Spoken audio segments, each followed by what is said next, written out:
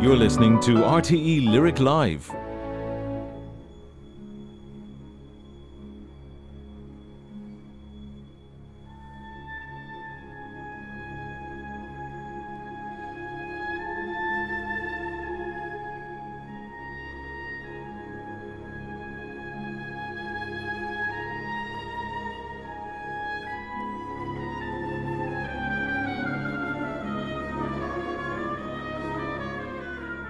Art and music, images and phrases, brush strokes and notes. On the face of it, the two forms are quite separate things. Fine art's often about representing a fully formed picture as an object to be admired and reflected on, whereas classical music is a dynamic, performative force. It relies on taking a musical score, possibly written down long ago by a dead composer, and bringing it to life in the concert hall for today's audience. But what interests me tonight is the way those two worlds intersect, and how and why certain composers have turned to the world of art and used it as a shot in the arm. We'll be coming to the sound worlds of Italian composer Ottorino Respighi and German Paul Hindemith later on. But the music of Claude Debussy does seem like an obvious place to start. We've just heard an extract from La Mer, his symphonic description of the sea. And that amazingly atmospheric work first gets a mention in a letter that Debussy wrote to a fellow composer, André Messager, in September 1903, and saw its first performance just over 2 years later at a concert of the Concert Lamoureux in Paris. What I think's fascinating about La Mer is that it's a perfect mix of Debussy's originality as a composer. It reflects his own passionate response to the sea and the impact on his life, and it draws on the work of visual artists that Debussy admired. As a young man, Debussy had been someone who lived and breathed music. Initially growing up in Cannes on the French Riviera, his mother sent him to Paris to build in the remarkable natural ability as a musician by enrolling him in the famous conservatoire there. In fact, he never had any proper schooling at all, just the Paris Conservatoire's rigorous musical training. But his antennae were on full alert well beyond the confines of French academic tuition. He did the Wagner thing by travelling to Bayreuth and absorbed himself in the Ring cycle. He got to know the sound of the Javanese gamelan at the Universal Exposition in Paris in 1889 and forged a new kind of musical language for his country fit for the turn of the 20th century. But if he hadn't gone down the musical route, he might well have been a sailor. That's what his father had in mind for him, because he'd been at sea himself for 7 years. Debussy certainly had a fair few experiences of the sea at its most malign, including the time he and his friends almost drowned in a violent storm off the coast of Brittany when he was in his late 20s. He had that experience in common with the great English artist who he very much admired, Turner, who'd gone to sea in a ferocious gale in 1842 and asked the crew to lash him to the mast so that he could see the storm without being swept away, which he just about managed. Debussy loved Turner, and also the Japanese artist Hokusai. Debussy chose a print of his painting The Great Waves as the cover art for this very piece. So La Mer is flooded, you might say, with links between music and art. And in a letter to his stepson Raoul Bardac, Debussy even emphasized the advantages of his art form over the other. Music has this over painting, he wrote. It can bring together all manner of variations of colour and light. The second movement of La Mer, a musical description of waves playing, is a great example of that.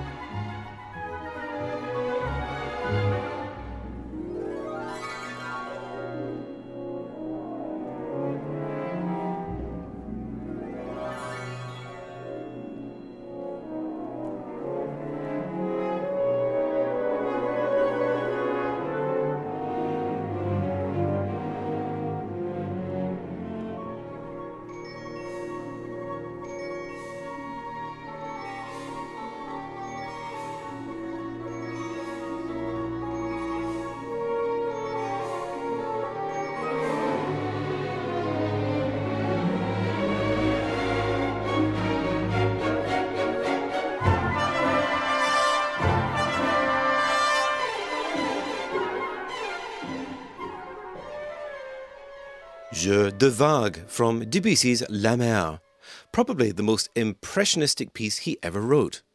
Just like a painting in sound, and it's the composer who has the brush in his hand.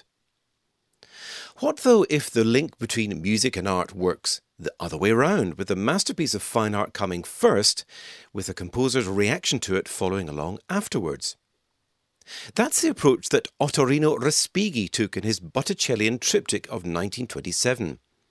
He'd been born in Bologna in 1879 and went on to die in Rome in 1936.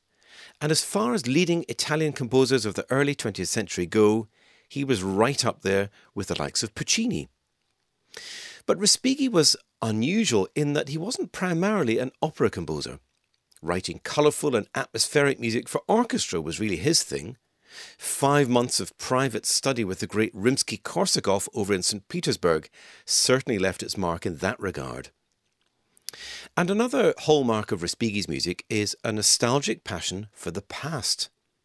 Musically speaking, there were his ancient airs and dances, and The Birds, a fluttering tribute to the Baroque era, and more generally, there were his atmospheric scores based on the episodes from the good old days when Italian cultural history really was something to be proud of.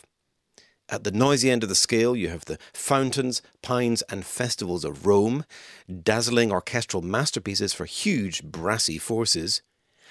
And at a more delicate level, there's the beautiful Botticelli triptych, evoking in music 3 15th century masterpieces by Sandro Botticelli from the Uffizi Gallery in Florence: Spring, The Adoration of the Magi, and The Birth of Venus. Dwelling on the glory days of the past was never as straightforward as it might seem in the unstable era of Italy in the 20s. With the spirit of fascism very much in the air, it's no surprise that Respighi would have been quite the hit with the Italian Fascist Party. Mussolini loved Respighi's music, but unlike lots of his colleagues, Respighi didn't go out of his way to butter up the Fascist Party. Maybe because he was so popular, he didn't need to. Well, leaving that political backdrop to one side, if we can, let's turn to the music to hear what Respighi took from Botticelli's famous Birth of Venus. You know the one.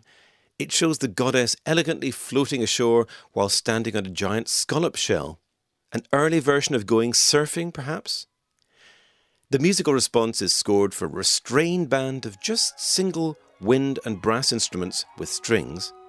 And to that, Respighi adds a top dressing of triangle, bells, celeste, harp and piano, just to sprinkle a little magical fairy dust on proceedings.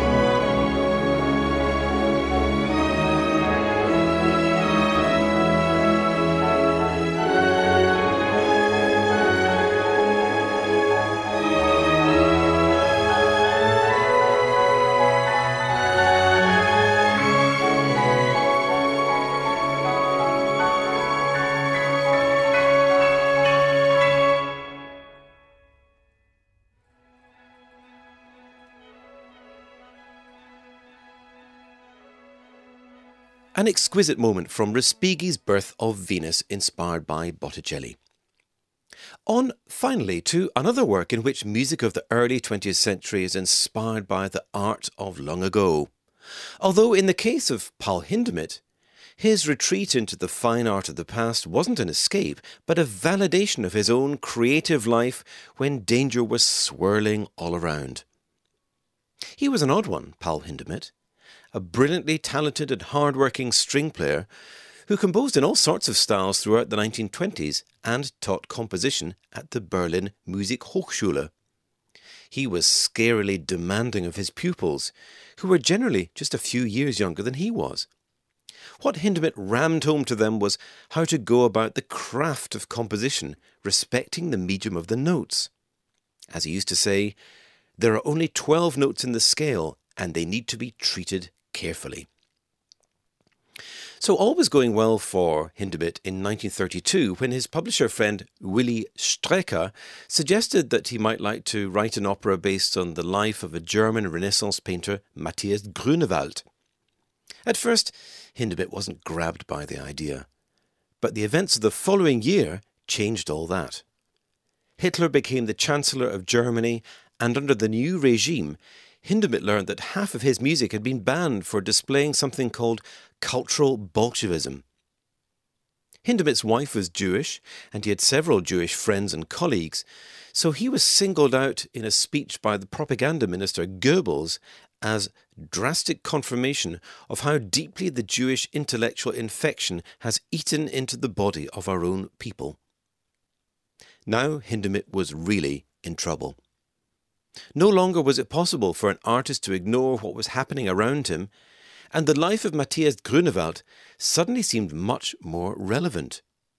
He had lived at the time of the Peasants' War in Germany in the 1520s, when serfs revolted against their feudal lords. Hindemith wrote a symphony and then an opera, both called Mattis der Maler, inspired by Grünewald's famous paintings for the altar of the abbey at Isenheim in Alsace. In the opera, Grünewald decides that he can't continue his comfortable life as a court painter while the peasants' struggle for justice is exploding around him. He joins their revolt, only to be repelled by their violence. While taking refuge in the forest, he dreams that he is St. Anthony, subject to two of the Isenheim altarpiece paintings. In a scene based on one of those panels, St. Paul the Hermit tells him that it was wrong to turn his back on his God-given artistic gifts. In times of whatever strife outside, an artist's responsibility lies with his or her art. And that remained true in Germany, whether during the Peasants' War of the 1520s or the dark days of the 1930s. Grünewald's altarpiece is more than just decorative, and similarly, Hindemith's music doesn't just illustrate it. There's a message at the heart of both the altar paintings and Mattis der Maler, which is nothing less than a matter of life and death.